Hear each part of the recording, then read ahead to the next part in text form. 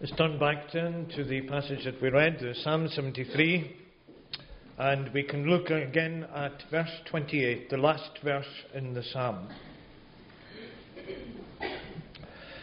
But for me it is good to be near God. I have made the Lord God my refuge, that I may tell of all your works. Particularly the words at the beginning of the verse, for me it is good to be near God.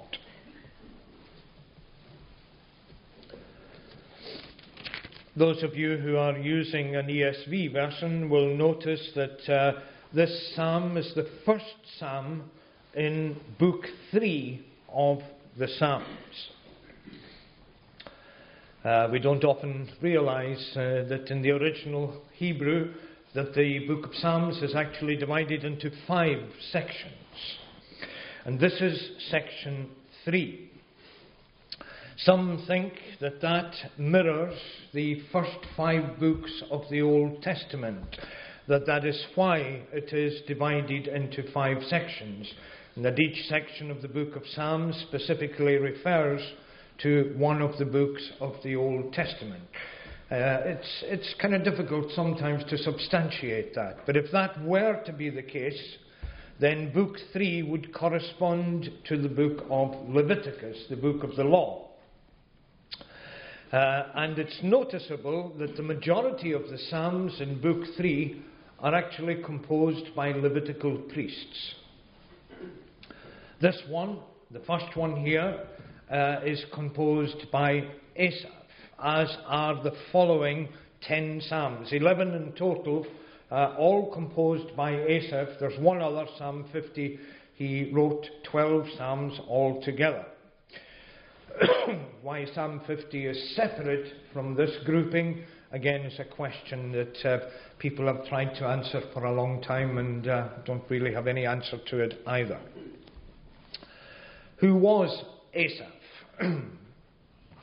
Well, you will find Asaph referred to in 1 Chronicles chapter 25 as the leader of one of the 3 divisions of singers that David sets up for the worship in the tabernacle and what was to become the temple under Solomon.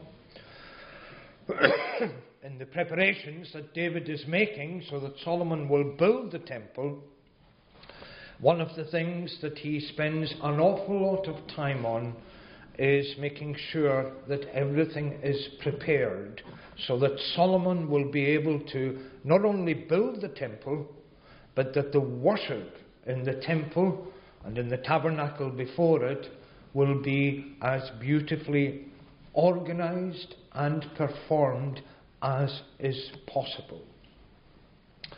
Now, whether the psalm is written by Asaph himself or one of his descendants among that particular group of singers, all of them were Levitical priests, we have no way of knowing. But many commentators think that it is Asaph himself who actually wrote the psalm. And the first psalm that we sang, Psalm 37, written by David, is a mirror psalm of this particular psalm. It's easy enough to remember that, 37:73, numbers reversed. It deals with exactly the same questions and exactly the same problems. And this is one of the beauties of the book of Psalms. They reflect human experience. They are written by real people going through real situations. What is the situation that Asaph is going through? Well, he tells us in verse 2. Although he opens with a prayer, truly God is good to Israel, to those who are pure in heart. But it's in verse 2 that we see what his problem really is. As for me, my feet had almost stumbled, my steps had nearly slipped. Why? Because I was envious of the arrogant, or the proud, as it's put in the AV, when I saw the prosperity of the wicked. And if we bring that down to a very simple statement, it's easy to see what his problem was. He is saying that he himself has tried so hard to keep the law of God, to do that which is right, and yet things don't seem to be going very well for him. He doesn't tell us exactly what his problem is, but it seems to be quite a serious problem, because he says in verse 13, "All in vain have I kept my heart clean and washed my hands in innocence, for all the day long I have been stricken and rebuked every morning." What was his suffering? It would seem, in a sense, from the context of the psalm, that perhaps it had to do with financial, with material things, which is why he is envious of the wicked, the arrogant, the proud. Is that not true in our own world nowadays? The majority of people who seem to be well off, who seem to have all the things that money can buy, who seem to succeed in this world, tend to be people who are very far away from God. It's quite a sobering thought, really, when you think about it. Does that mean, for example, that God wants the believer to be poor? That's not the case, because we see in God's Word examples of believers who were very well off. Abraham was probably one of the richest people of his time. Job, before his trial has come on him, is similarly well off. You see, it's not what we have that makes the difference in our relationship with God. What makes the difference is our relationship with God.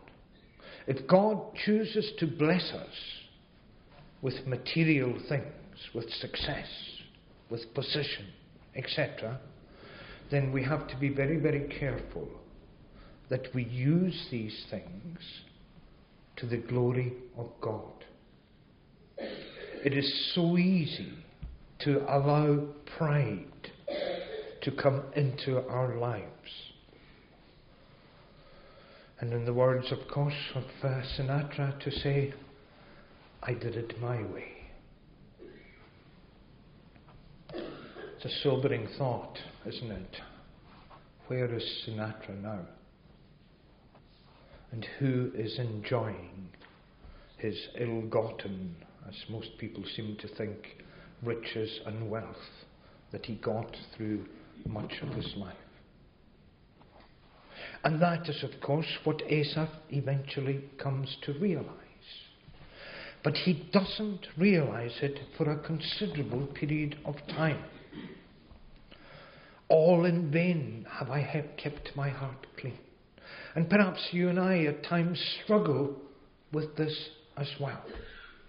We do everything we can to behave correctly, to worship God, to follow His word. And yet it seems as if life is a series of disasters.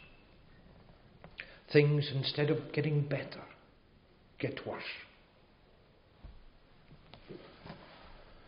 Well, you see, that shouldn't surprise us. This is not a prosperity gospel. You will hear so often people preaching a prosperity gospel. Follow God. Give to the church. Everything will be fine in your life. It doesn't work that way. In fact, quite the opposite. What did our Lord promise? He said, "In this world you shall have tribulation. But be of good cheer, because I have overcome the world."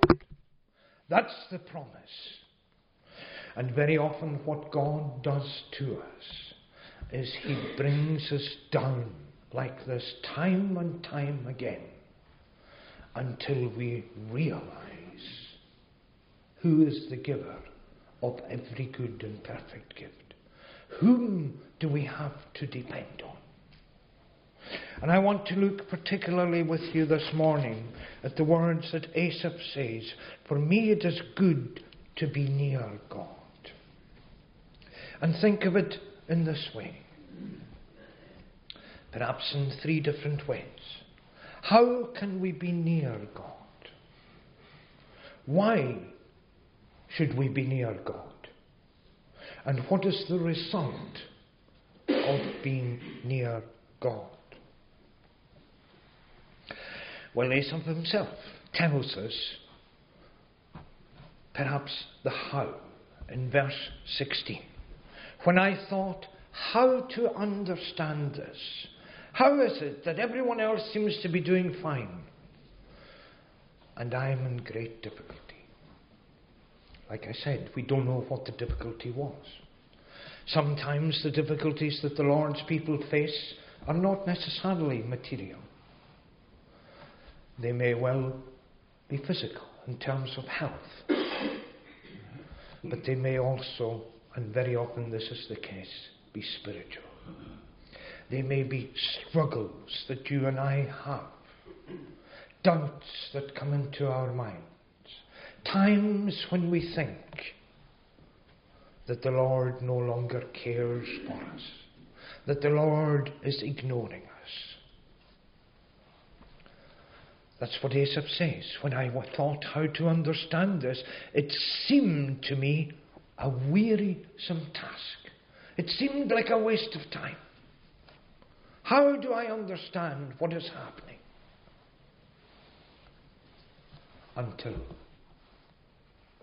Until I went into the sanctuary of God.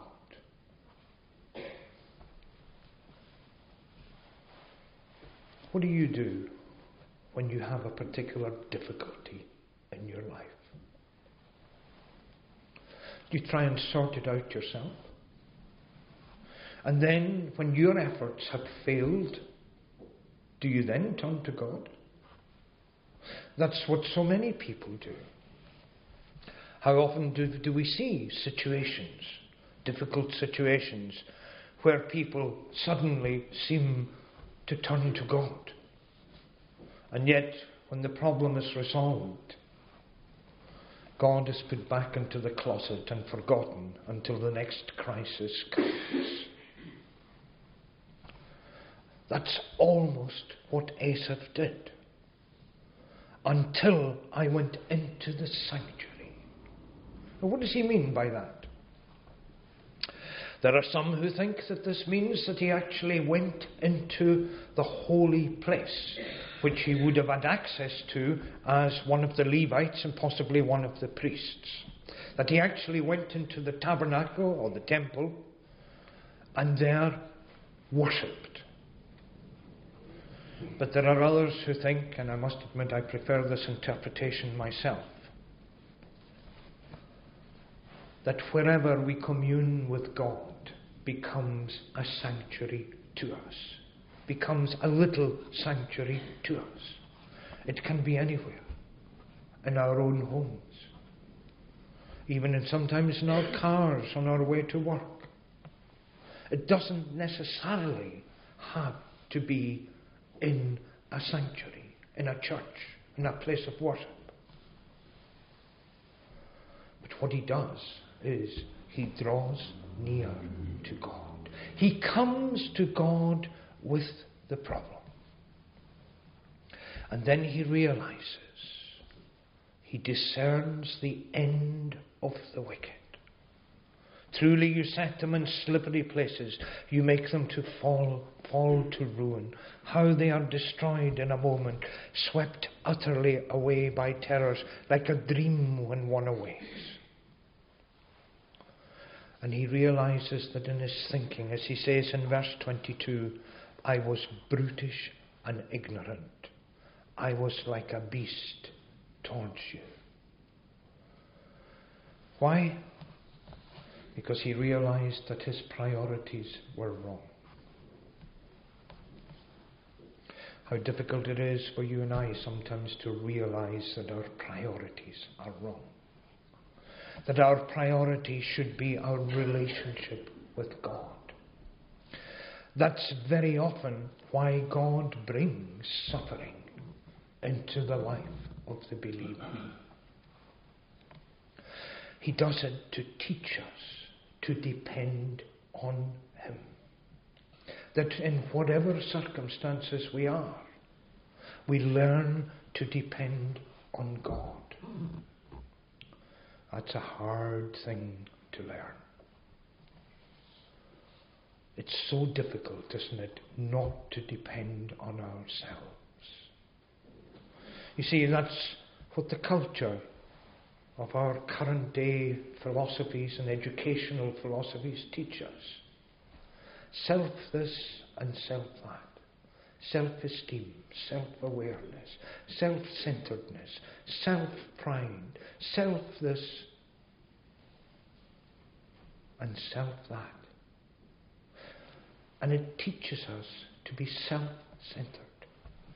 Whereas what Scripture teaches us is to be Christ-centered.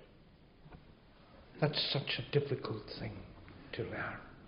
That we bring our problems to the Lord first. How do we do it? Well, what did Asaph do in the sanctuary? Oh, he must have come in prayer.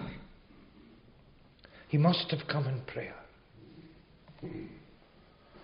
Do you bring your difficulties to God in prayer? And perhaps you think sometimes that, oh, these things are too little for God to worry about. I'll sort it out myself. You only come to God in prayer with the big things that matter. If you take the analogy of the parent with the child, doesn't the child bring all his problems to his father? Whatever the problems are, little ones or big ones. And isn't it the same way that the father so often sees that the child's problem is a tiny little problem and easy to solve? The perception that the father has that the child does not have. Isn't it exactly the same way that you and I are children of God? If you are a believer in the Lord Jesus Christ this morning, you are a child of God. You have been adopted into the family of God. You are an heir and joint heir with Jesus Christ, as Paul puts it. You have every blessing, every spiritual blessing in heavenly places. But your problem very often is that you don't come to God to ask for them. You don't come into the sanctuary. You and I fail so often to bring these things to the Lord in prayer. Perhaps we fail to meditate upon them. We meditate upon the problem rather than on the reason for the problem. And sometimes what we find is that the reason for the problem is ourselves. That's what Asaph realizes. I was brutish and ignorant. I was like a beast towards you. A beast that had no understanding. You see, it's when we come to God with our difficulties that things are put into their proper perspective. After all, why are you here? One of the great philosophical questions that's been debated through the ages. Why are you here?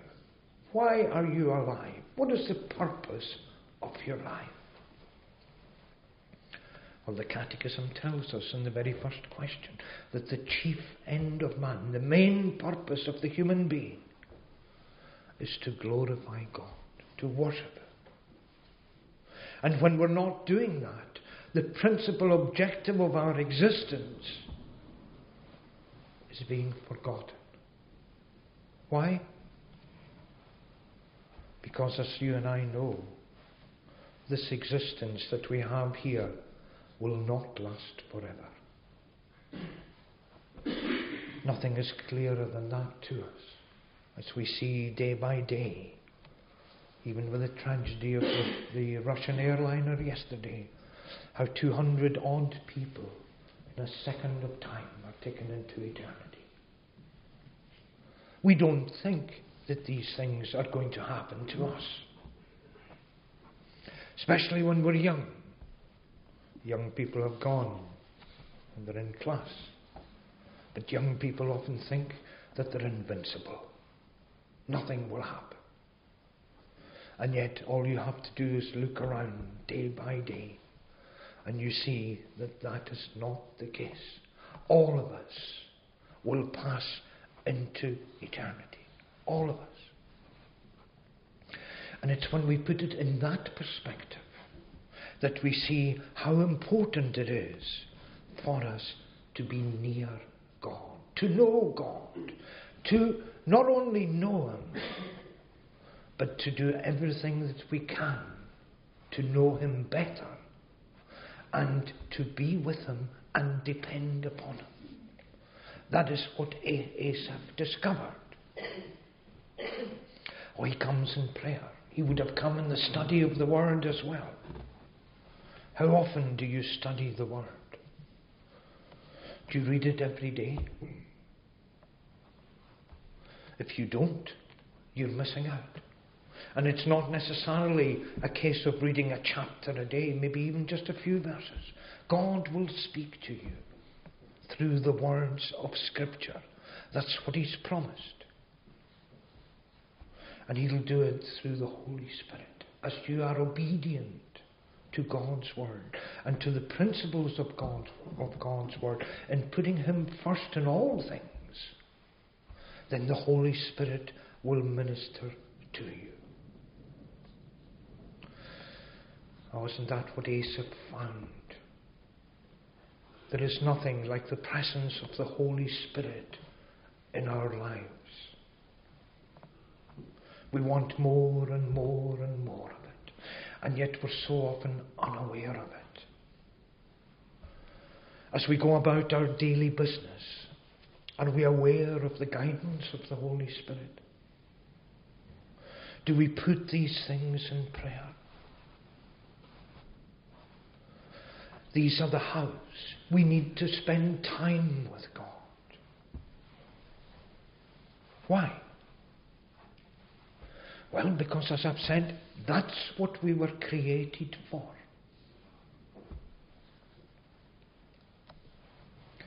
You see, if you look carefully at this psalm,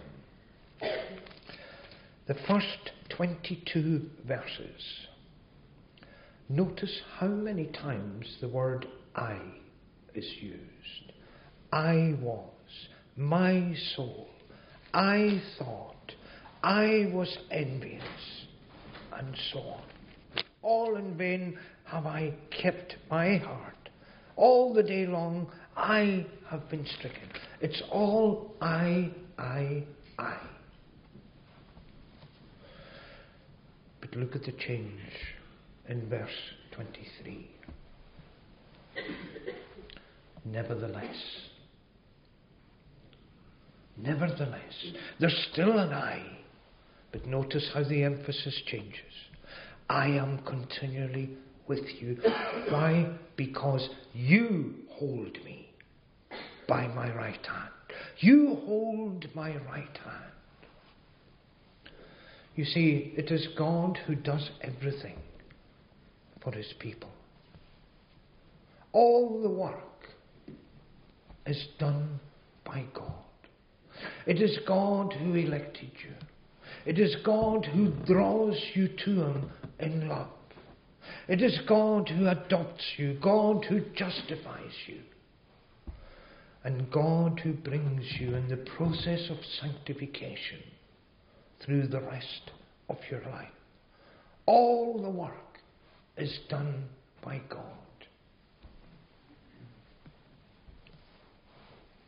But you have a part to play as well. And Asaph becomes aware of that when he says, I am continually with you. I, in the how, I seek you. I look for you. And as I look for you, I realize that you are holding my right hand. It's almost a beautiful picture, isn't it, of the father and the child walking together, with the father holding the child's hand, keeping him out of danger, or her out of danger, protecting, explaining, teaching, and showing by example. You hold me by my right hand. You guide me with your counsel. How often are we aware of God guiding us? It's only when we come into the sanctuary, sometimes, that we are aware. But there are other times, so often in your life, when you look back and you see how God guided you, how God kept you. Isn't that the experience of everyone who comes to faith? You would never have come by yourself.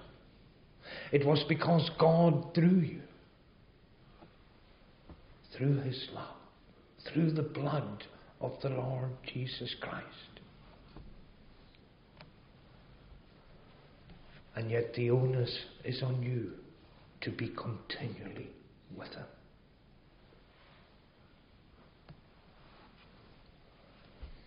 It reminds me so often of a poem, a very famous poem, which I'm sure that many of you will be familiar with. You may well have it hanging on the walls in your home.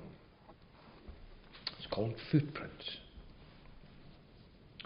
And in the poem, a man has a dream. I can't remember if it's a man or a woman, doesn't really matter. The person in the poem has a dream. And as they look back over their life, they see that their life appears like a set of footprints walking along a beach, beautiful beach. And as they look and consider the various points in their lives, in their life where the footprints are, they see that in most of it, there are two sets of footprints.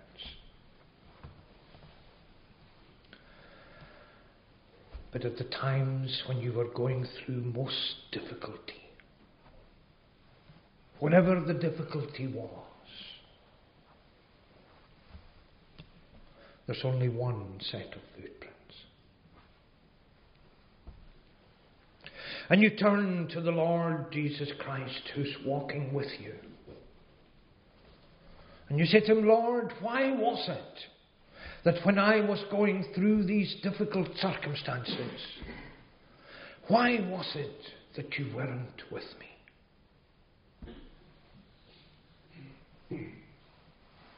And the Lord turns to me and says, Ah, my child, he says, it was then that I carried you. You couldn't do it on your own. It was then that I carried you. And how often do you look back and realize that there are times in your life when the Lord carried you through difficult circumstances? Perhaps you were unaware of it. Very often I look back at times before I was converted, and I'm absolutely amazed at how the Lord preserved me in some of the circumstances that I went through long before I ever came to faith. But what's even more amazing is that I came to faith, that he brought me to faith.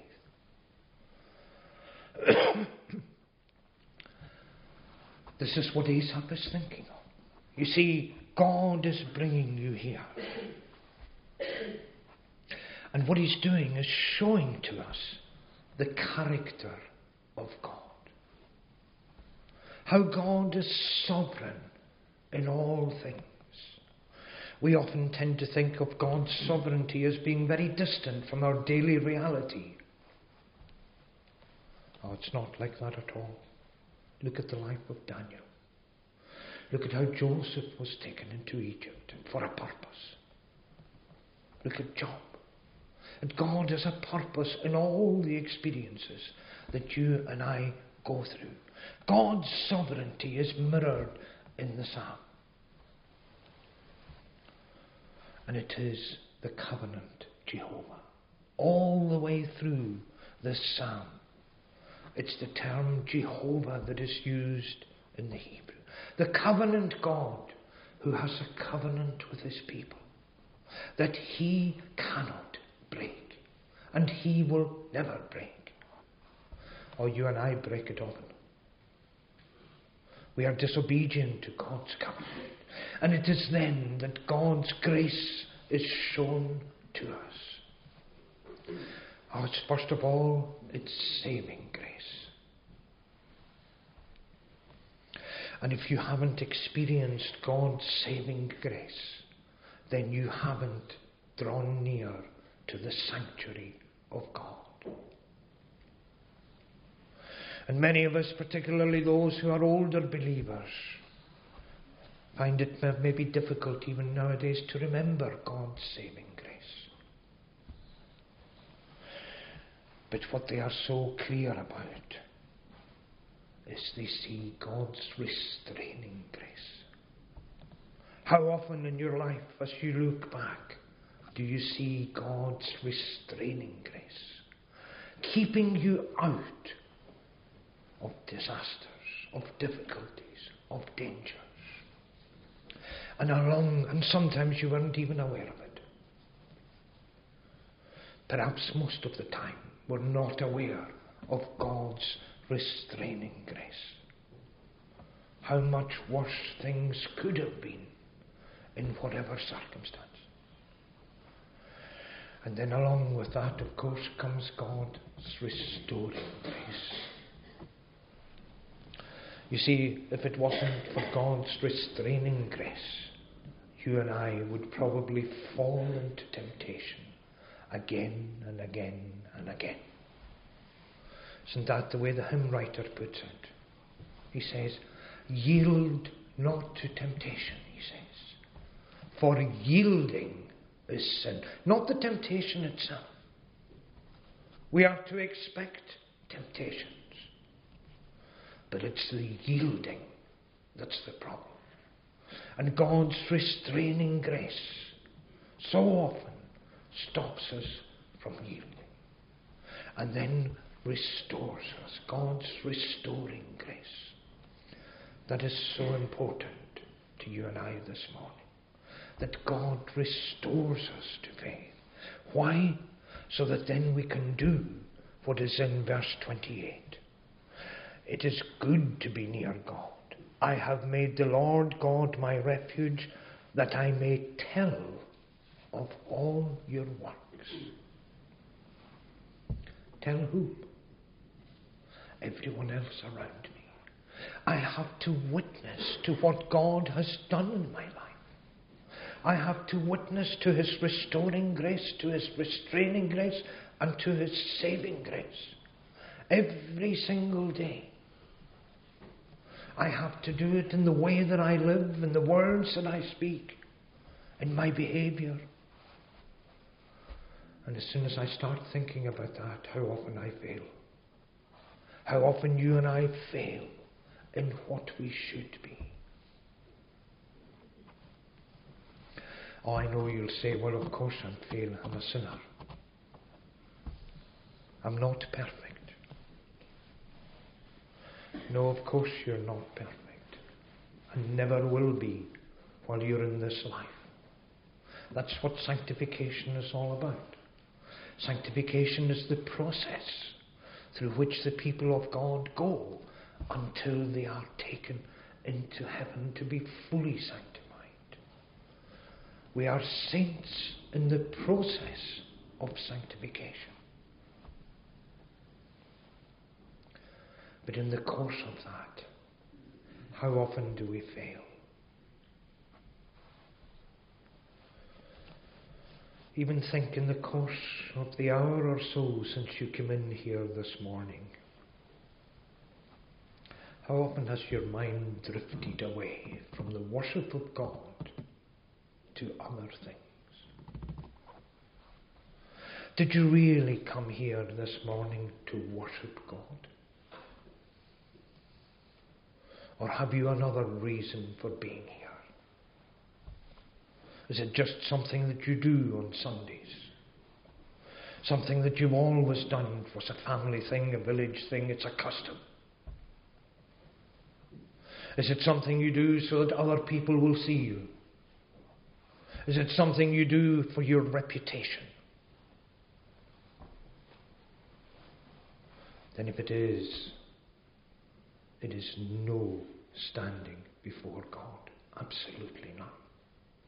Because our purpose in being here and our purpose in being on this earth is to worship God and to give Him the glory. Oh, how often do we fail in that? We fail every single day. We fail even perhaps when we come into God's house. There are times when I've been sitting in a pulpit waiting to preach, when the most horrendous thoughts have come into my mind. Things nothing to do. And I found myself saying, where on earth did that come from? Oh, I know where it came from. Satan attacks. And he attacks God's people at all times.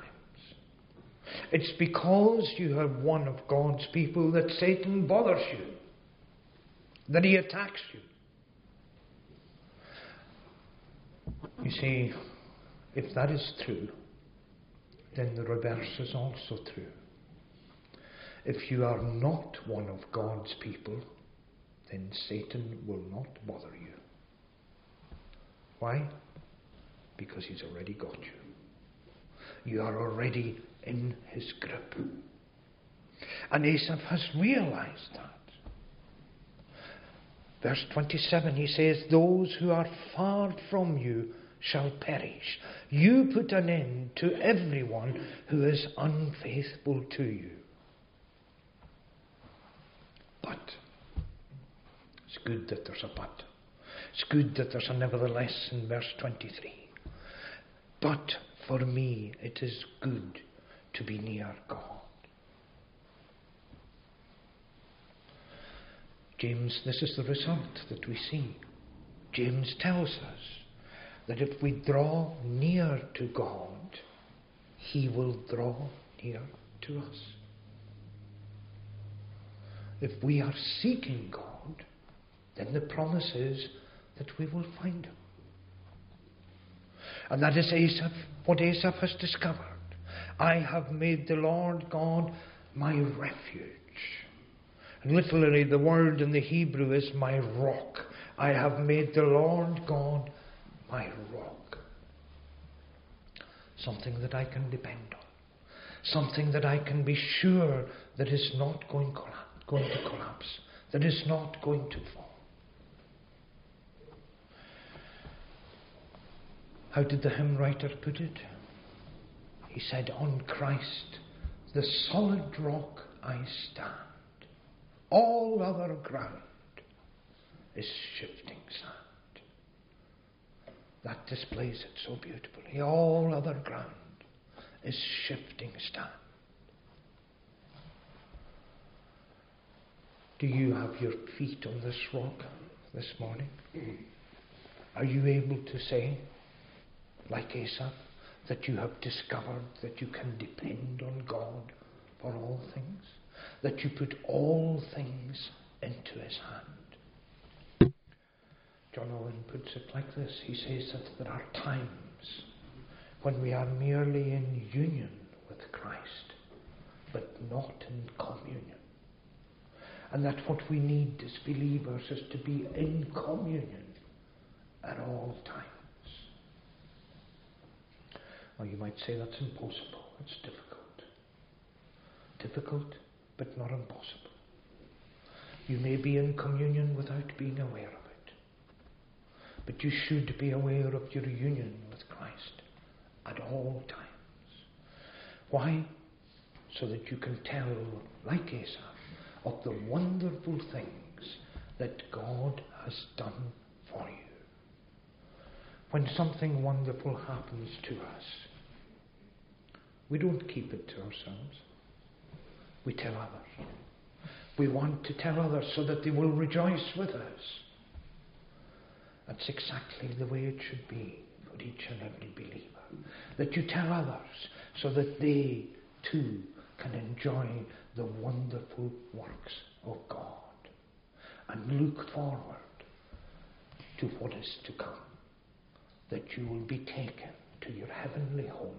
Whom have I in the heavens alone but you, O Lord? May that be your rock and your refuge this morning. Let us pray.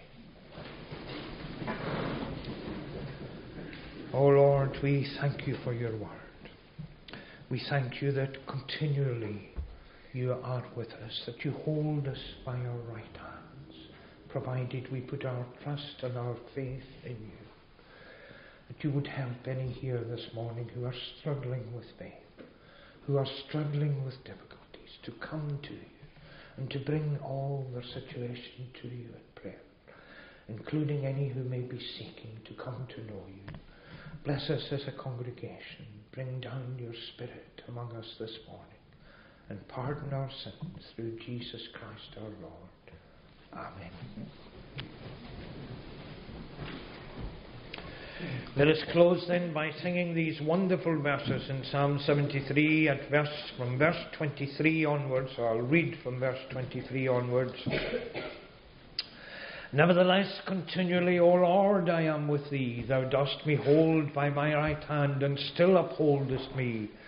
That with thy counsel while I live, thou with thy counsel while I live, wilt me conduct and guide, and to thy glory afterwards receive me to abide. Whom have I in the heavens high but thee, O Lord, alone? And in the earth whom I desire, besides thee there is none. My flesh and heart doth faint and fail, but God doth fail me never. For of my heart God is the strength and portion forever. For lo, they that are far from thee forever perish shall. Them that are whoring from thee go, thou hast destroyed all. But surely it is good for me that I draw near to God. In God I trust, that all thy works I may declare abroad. And let's sing the last 4 verses from verse 25 to the end. Whom have I in the heavens high but thee, O Lord, alone?